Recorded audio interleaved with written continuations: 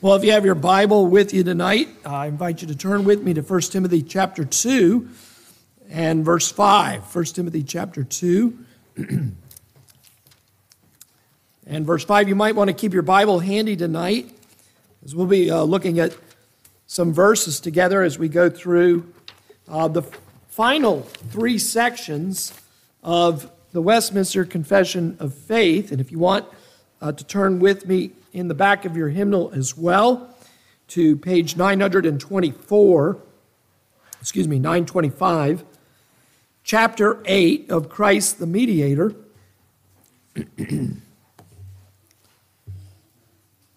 We'll read the final three sections, sections 6, 7, and 8. We're going to be getting a little bit of help from Chad Van Dixhorn's book on the Westminster Confession tonight, and so we appreciate his work. Let's pray together, and then we'll read. Heavenly Father, we thank you for our lesson tonight.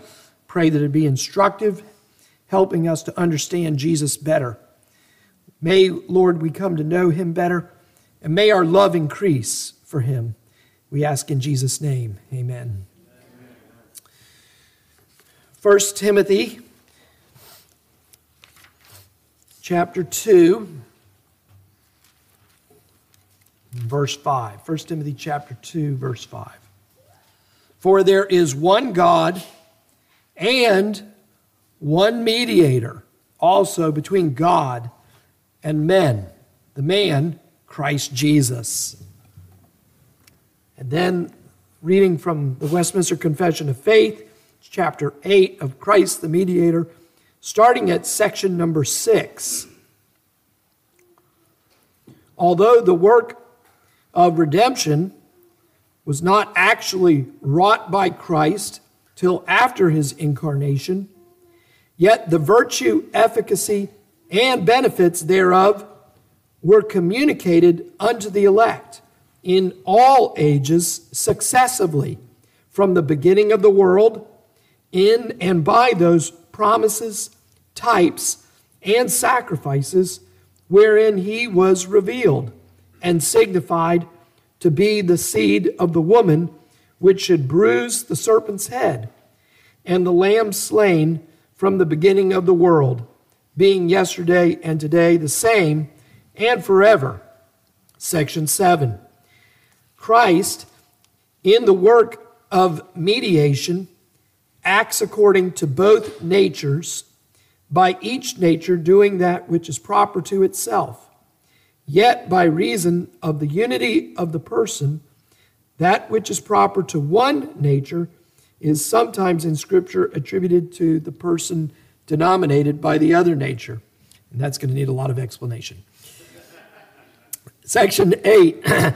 To all those for whom Christ hath purchased redemption, he doth certainly and effectually apply and communicate the same, making intercession for them, and revealing unto them in and by the word the mysteries of salvation, effectually persuading them by his Spirit to believe and obey, and governing their hearts by his word and Spirit, overcoming all their enemies by his almighty power and wisdom, in such manner and ways as are most consonant to his wonderful and unsearchable dispensation. Well, we're going to finish this chapter, God willing, tonight on the subject of Jesus as our mediator. Now, these last three paragraphs, as I read, are not easy to understand. So I want to break them down and make them as simple and plain as I know how. And then I want us to see it also from the Scripture. We need to realize that the Bible is our final authority in life and practice. The Westminster Confession of Faith and the Catechisms are those documents that we believe to be the best expression of what the Bible teaches. But we always want to go back to the Scriptures, like the Bereans. So the first question that we take up here from section 6 is really, to put it most simply, were the Old Testament saints, that is, boys and girls, people who lived in the Old Testament. Some of you have Old Testament names, don't you? were they saved? And if they were saved and going to heaven, how were they saved? Were they saved the same way that people in the New Testament are saved? Well, we want to talk about that. And the short answer is yes, they were.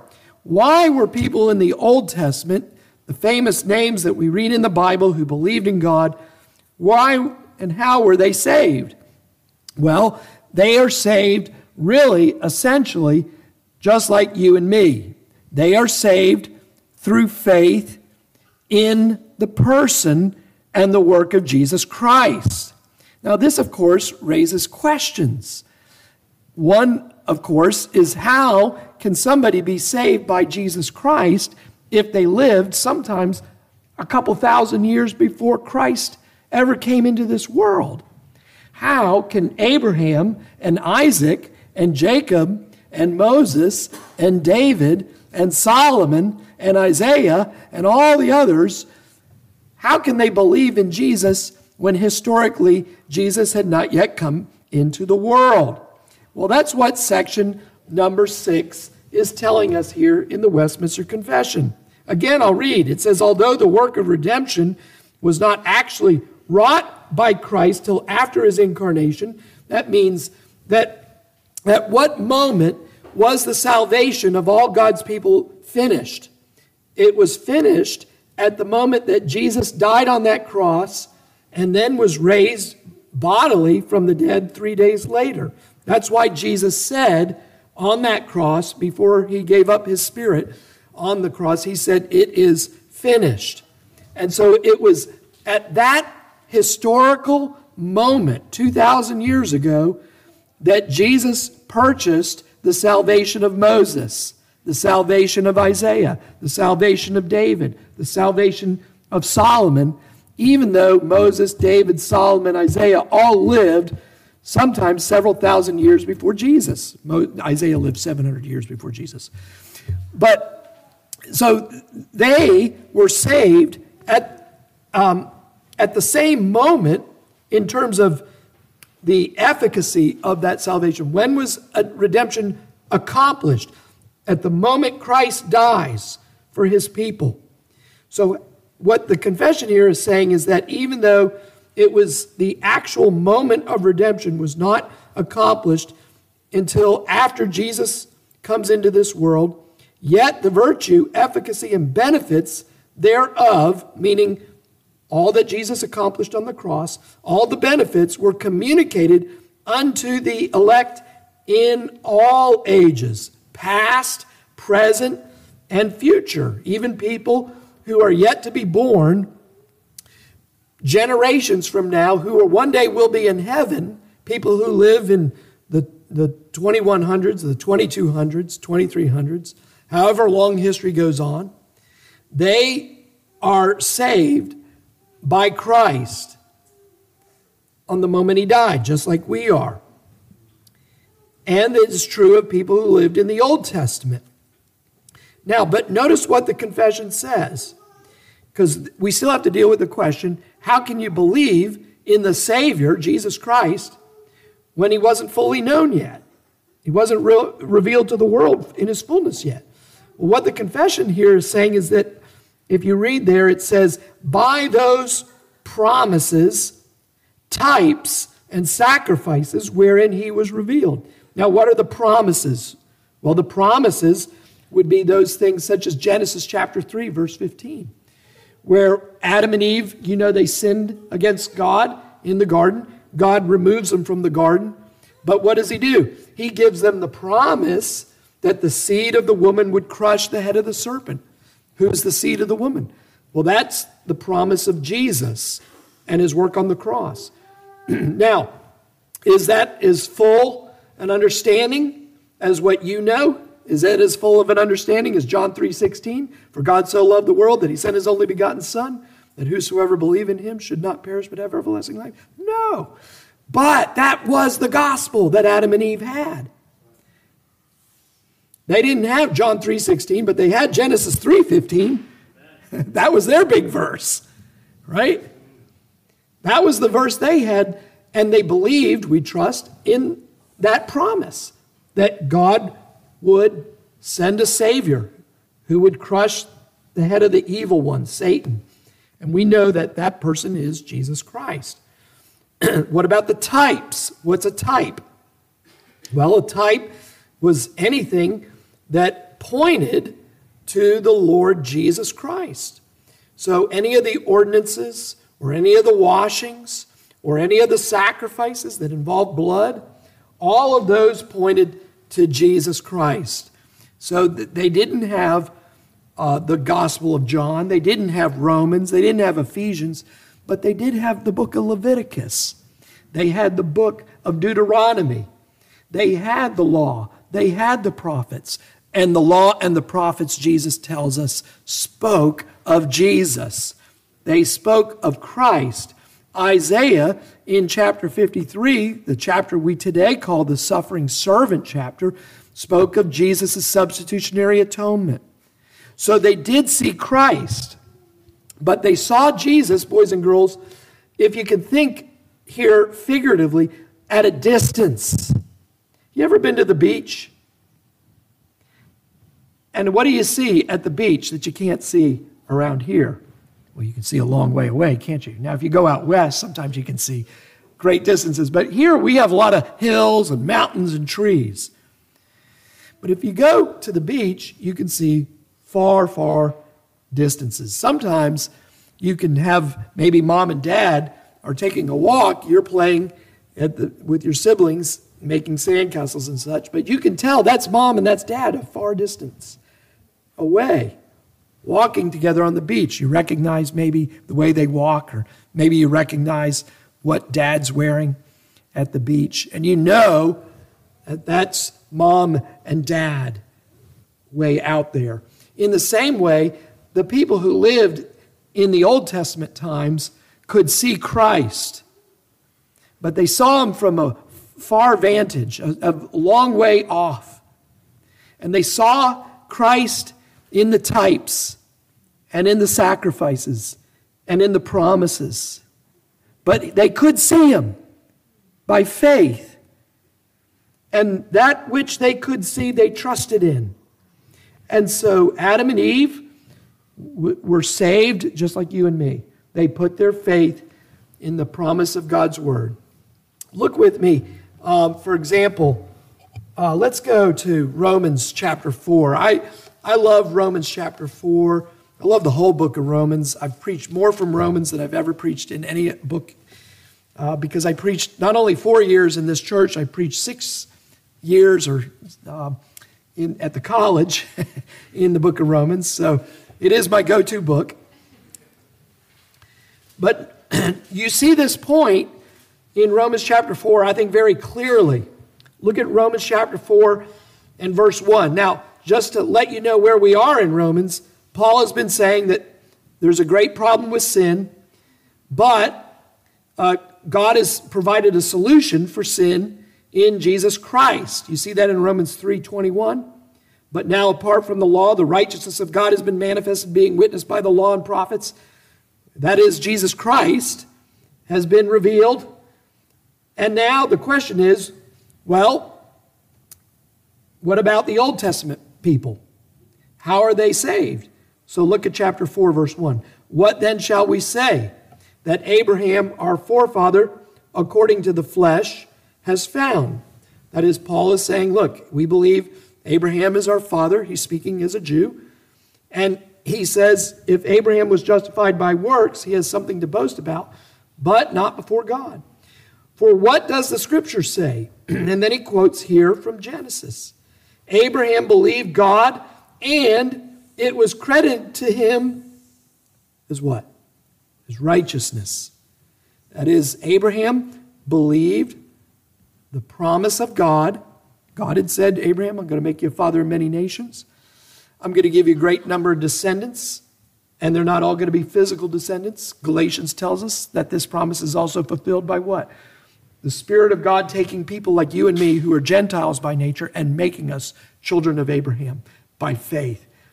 But what is the point here that Paul's making in Romans 4? He is saying that Abraham was what? Justified through faith alone in Christ alone. The Old Testament taught the same doctrine as the New Testament. Don't think that the Old Testament is teaching a different way of salvation than the New. The Old Testament is teaching, in its essence, the same exact doctrine of salvation as the New Testament. It's just that the New Testament is explaining it far more fully and clearly. You've heard me use this illustration before. I'll use it again. You should think of the Bible and the revelation of God's grace like you think of a flower. And you maybe like a tulip. Let's call it a tulip. You plant the bulb, and what you get first? You get the stem, right? And then, as the stem grows, finally you get the flower itself. In the same way, in the Bible, it's all the same. The Old Testament and the New Testament are the same flower of salvation. The stem might be thought of, though, as the Old Testament. But there is an organic unity to the stem and the bud. In the same way we find in the Old Testament or in the Old Covenant with the New. Abraham was part of the Old Covenant, but he is still in the covenant of grace. He believed God, and it was credited to him as righteousness. How do you become righteous? You and I become righteous through faith and trust in Jesus. And when you put your faith in Jesus Christ, what happens? Your sins are forgiven, and God credits to your account the righteousness of Jesus Christ. How is Abraham going to stand in the day of judgment? He is going to stand by way of the righteousness of Christ that was imputed to him. How is Moses standing? Moses stands by the righteousness of Christ. What do you find at the Mount of Transfiguration? Jesus is standing on the mount, and who's standing next to him? Two Old Testament saints, Moses and Elijah. What is that telling us? The only way into the promised land for Old Testament saints was through Christ. They are standing next to Jesus. Jesus is Moses' Savior. Jesus is Elijah's Savior. They stand just like you and I stand, through faith in Christ. That's what Paul's saying here in Romans 4. If you jump down to verse 10, and he also cites David there in verse 6, but I'm going to skip that. But look at verse 10. How then was it credited while he was circumcised or uncircumcised? That is, was Abraham obeying the Mosaic law? Is that how he became righteous? And the point is, no, he lived before the Mosaic law. He was uncircumcised until God commanded him to be circumcised, and he did that only after he put his trust in the Lord. So, what the Westminster Confession of Faith is saying is that Jesus is our mediator. He stands between us and God. He is our representative to God. He is God's representative to us. But Jesus is the mediator of all of God's people, all forever, all in the past, in the present, today, and also in the future that is to come. Jesus is the mediator of the entire elect people of God. And so we are saved. All of us will boast in the final day in Jesus Christ alone. Jesus himself said that Abraham saw my day, boys and girls, going back to that beach analogy, from a distance. And he rejoiced in that day. And so we see here that the Old Testament saints were saved just like us. Now, let's move on to the next section here. This is probably the hardest section in this chapter to understand. Maybe it's one of the hardest to understand in the whole confession. But let's do our best to understand it here. The next section here is telling us that Jesus, your mediator, has two distinct natures. Now, boys and girls, we've gone over this again and again and again. Okay, you've heard me say it many times. Jesus is one person, but he has two natures. What are those two natures? He is truly divine, truly God, and he is truly man. All right, that part you know. But that's not the hard part. Here comes the hard part. Let's look at section 7. Christ, in the work of mediation, that is what Jesus does as our mediator, acts according to both natures. That is, Jesus as the mediator functions as one who is truly God and truly man. And notice here the confession says, by each nature doing that which is proper to itself. Meaning that Jesus in his divine nature does everything that God does. And Jesus in his human nature does everything that his human nature is supposed to do. These two natures are never mixed or confused. Yet, the confession goes on, by reason of the unity of the person, that is, by way of Jesus, in his own person, that which is proper to one nature is sometimes in Scripture attributed to the person denominated by the other nature. All right. You say, well, okay, Pastor, that just lost me here. Well, let's rely on Chad Van Dixhorn here, right? When it gets complicated, go to the big boys and see what they have to say. It's always safer. So Chad Van Dixhorn, who is now just been announced a new professor at RTS. Yay, another one for RTS. Chad Van Dixhorn says this, it is not the human nature of Christ that saves us, nor is it the divine nature of Christ that saves us. Now that might strike you as, whoa, wait a minute. Pastor, did you just fall into heresy? No, let me read it again. It is not the human nature of Christ that saves us, nor is it the divine nature of Christ that saves us. But listen closely now.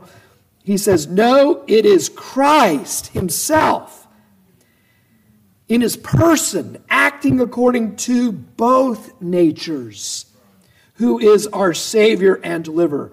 What Dr. Van Dixhorn is saying is that you are saved by the whole person of Jesus Christ, the whole Christ, who is God and man in one person. So it's not just the human nature that saves you. It's not just Jesus as God who saves you. It's Jesus as Jesus, who is God and man in one person, who saves us here. We have to remember the unity of the person. Dr. Van Dixhorn says that the incarnation cannot be comprehended. That is, to put it simply, boys and girls, you will spend the rest of your life trying to think about Jesus being both God and man, and you will never exhaust that topic. You can do nothing else with your life but think about that one subject of how the eternal Son of God became man, and you will constantly be running into a wall in your mind of mystery. How can it be that we sing that song? How can it be that my God should save me as a man? How can he be God and man? Dr. Van Dixhorn says there is no analogy to the incarnation. So be aware of anybody who tries to give you an analogy of either the Trinity or of the incarnation. A lot of people, listen, especially with the Trinity, they try to say, oh, I know the analogy. It's water, ice, and steam. No, that's a bad analogy. That's heresy. All right, so the point is there is nothing analogous to the being of God. There is this gulf between our understanding and who God is. The gulf is not always because of sin either. The gulf will always be there because he is infinite and eternal. We, by nature, even without sin, when we are in glory, we will still, even though we'll be without sin, we will still be finite. And that finite knowledge, think of it as an island surrounded by water, will always be there. Now, your knowledge of the infinite God may grow in history and in eternity. But as Dr. Richard Pratt points out, the more that island of knowledge grows, the more your understanding of God grows, so does the perimeter between what you know and what you don't know grows. That is, there's more beach around the island, more points of contact between the known and the unknown. As you come to know him better, the more you realize there's so much you don't know. The incarnation of Jesus is a great mystery, and the incarnation is as mysterious as the triune God himself. It is as mysterious as the Trinity. Now, there's a sentence here that is difficult to understand, and I'm probably not going to be making it any easier when I tell you what the Latin phrase for this is. But I'm going to give it to you anyway. You'll note there in section 7, where it begins, yet by reason of the unity of the person. See that? All right. This next part is what I want you to focus on. That which is proper to one nature, that is either the divine nature or the human nature, that which is proper to the divine nature, let's say, is sometimes in Scripture attributed to the person denominated by the other nature. You say, the divines have completely lost me at that point. What are they talking about? The theological term for this is communicatio idiomatum. I'll spell it for you, just in case you're on Jeopardy one night. I'll take theology for 400, Alex. Communicatio idiomatum. That is COMMUNICATIO.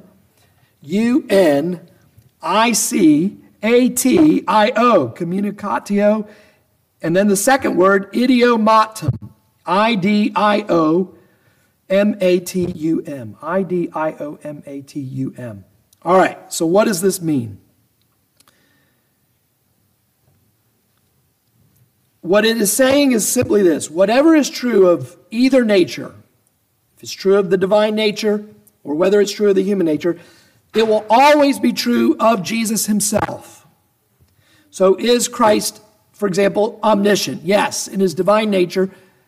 The divine nature of Jesus is infinite, right? He is God, and therefore he is infinite in his understanding, in his divine nature. That which is true of his divine nature thus is true of him in his person. Is his human nature infinite? Is he omniscient in his human nature? No. Okay. But so is he finite in his understanding, in his person? Yes. Because it is true of his human nature.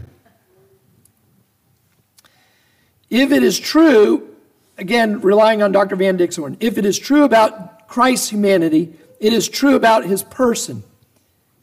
If it is true about Christ's deity, it is true of his person. But what is true of one nature does not mean it's true of the other nature. So what is true of his divine nature, namely his omniscience, is not true of his human nature. How many of you have I lost? I'll try and say it one more time. Whatever is true of one of his natures, he has two natures, it is always true of him as a person. Whatever is true of one nature does not mean that it is therefore true of his other nature. He is always omniscient in his divine nature. He is never omniscient in his human nature. He is always omniscient in his person. Again, this is what makes the incarnation so challenging, isn't it? These are hard things to understand. We have to understand, Dr. Van Dixhoorn says, for example, Jesus' human nature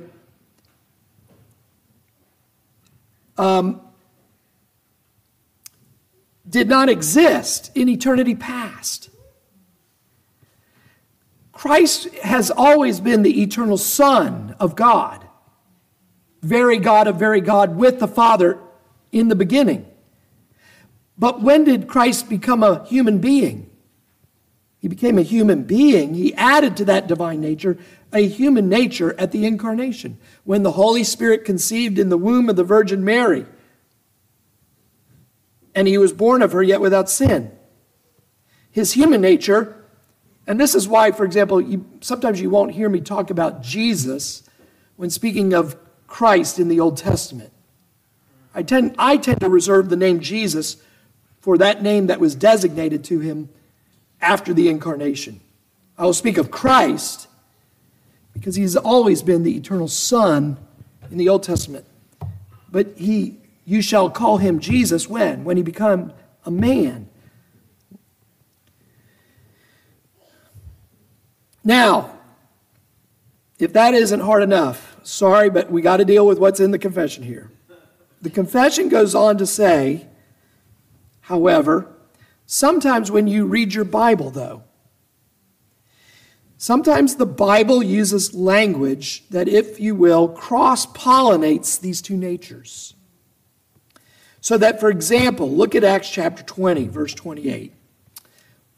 Acts chapter 20 and verse 28.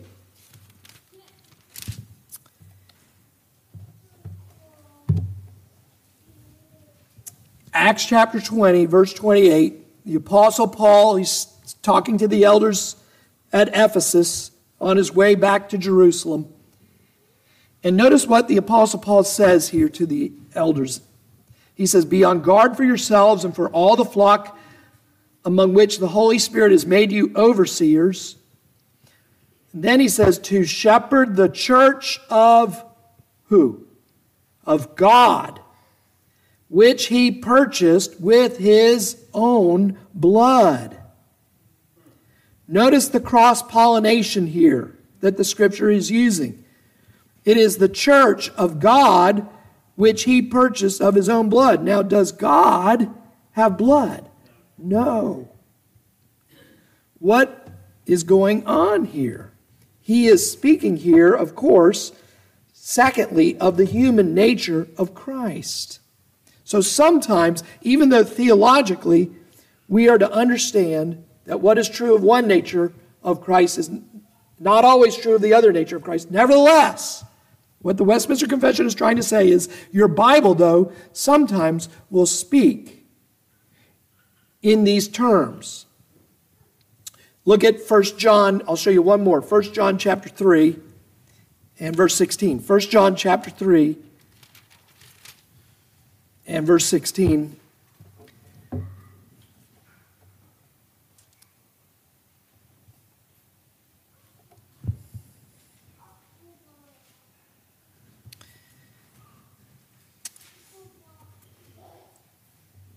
We know love by this, that he, that is speaking of God in the context, that he laid down his life for us, and we ought to lay down our lives for the brethren. Commentators say that here he was speaking of God, but we of course know it is God in Christ here. But did God die on the cross? No. Who died on the cross? Jesus died on the cross, we could say. And we know it was the human nature of Christ. Remember, that which is true of one nature is true of his person. But that which is true of one nature, namely the human nature of Jesus dying, is not true of what? It is not true of the divine nature.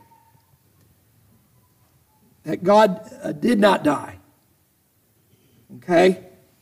That's what the confession here is trying to communicate. And I know that's complicated. And we could talk later after church if you want, if you got questions or confused. Let me move on to the final paragraph here. And this is a simple one that we can all understand. Is the heat on in this church building? Or is there air conditioning here? Somebody want to check the air conditioning? Thank you. The third section here, section 8, is the mediatorial application of Christ's work to your present life.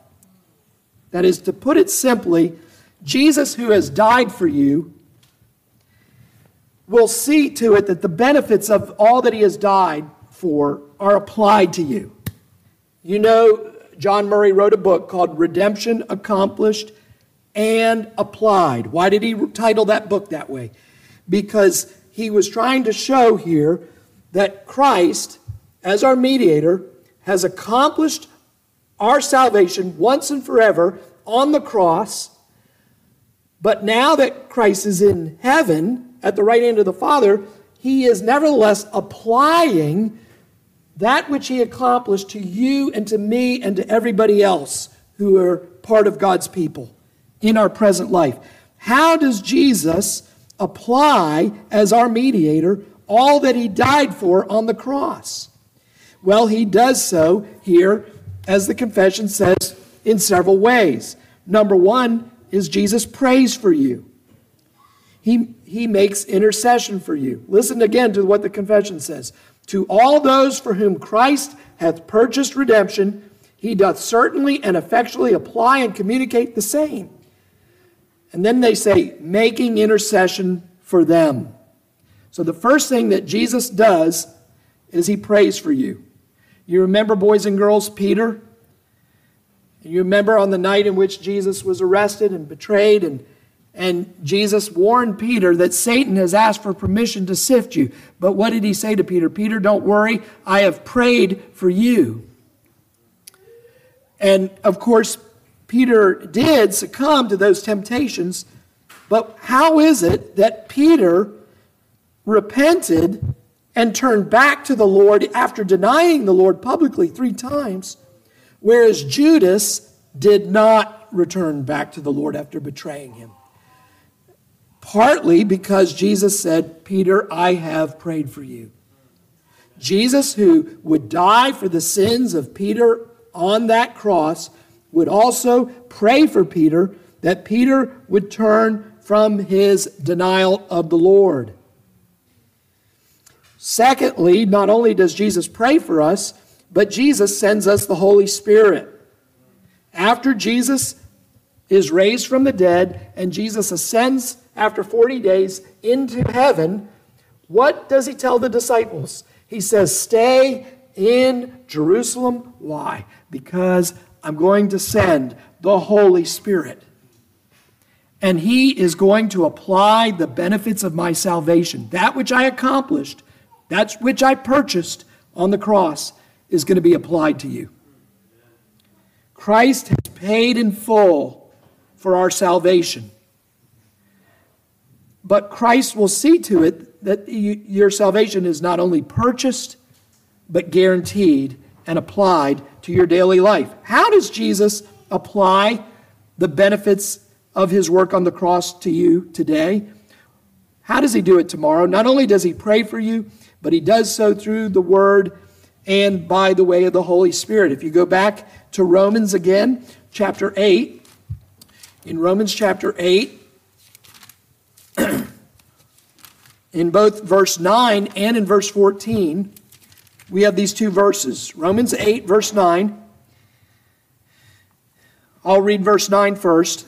Romans 8, 9. However, you are not in the flesh, but in the Spirit. That is, you've been born of the Spirit. You're no longer in the sin nature, no longer in the flesh, but in the Spirit. If indeed, what? The Spirit of God dwells in you. But if anyone does not have the Spirit of Christ, he does not belong to him. So if Christ has died for your sins, he will see to it that he sends the Holy Spirit into your life. And then verse 14. For all who are being led by the Spirit of God, these are the sons of God. You see it there. And then one more thing and we close here. And the final thing that we see is that Jesus will see to it that all his and your enemies are conquered and vanquished. 1 Corinthians 15. There are other passages we can look at, but this one will suffice. 1 Corinthians chapter 15, when Paul speaks about the resurrection, that is going to come at the end of history, he tells us that until that time, Jesus is where? He's on his throne. What is he doing on the throne? Is he taking a vacation? He's governing. He's ruling. He's reigning. All human history is under his control. And notice what Paul says in 1 Corinthians 15, verse 25. And he, that is Jesus Christ, must reign. Now this is before the resurrection. This isn't in the millennium. This is now, after the ascension. He must reign until he has put all his enemies under his feet. The last enemy that will be abolished is death. Christ will take care of all the enemies of God's church. Because why? Because Jesus has died for the church. Jesus has shed his blood for the church to purchase salvation for the church. He will not abandon the church in history. He will see to it that all the enemies of the church, all those who have been persecuting the church for the thousands of years, will ultimately be vanquished. Reading here in verse 26, the last enemy that faces us is death. And how will Christ abolish death? He will abolish death by way of your future resurrection. Amen. Death is, as we said a few weeks ago, not natural. Death is unnatural. Death is the consequence of sin. And Jesus is going not only to deal with sin, but all the consequences of sin. And he will deal with the final consequence of sin, namely death itself, when he returns in power and glory. He will raise us from the dead, and we will be raised in a glorified body, enabled to spend eternity with him.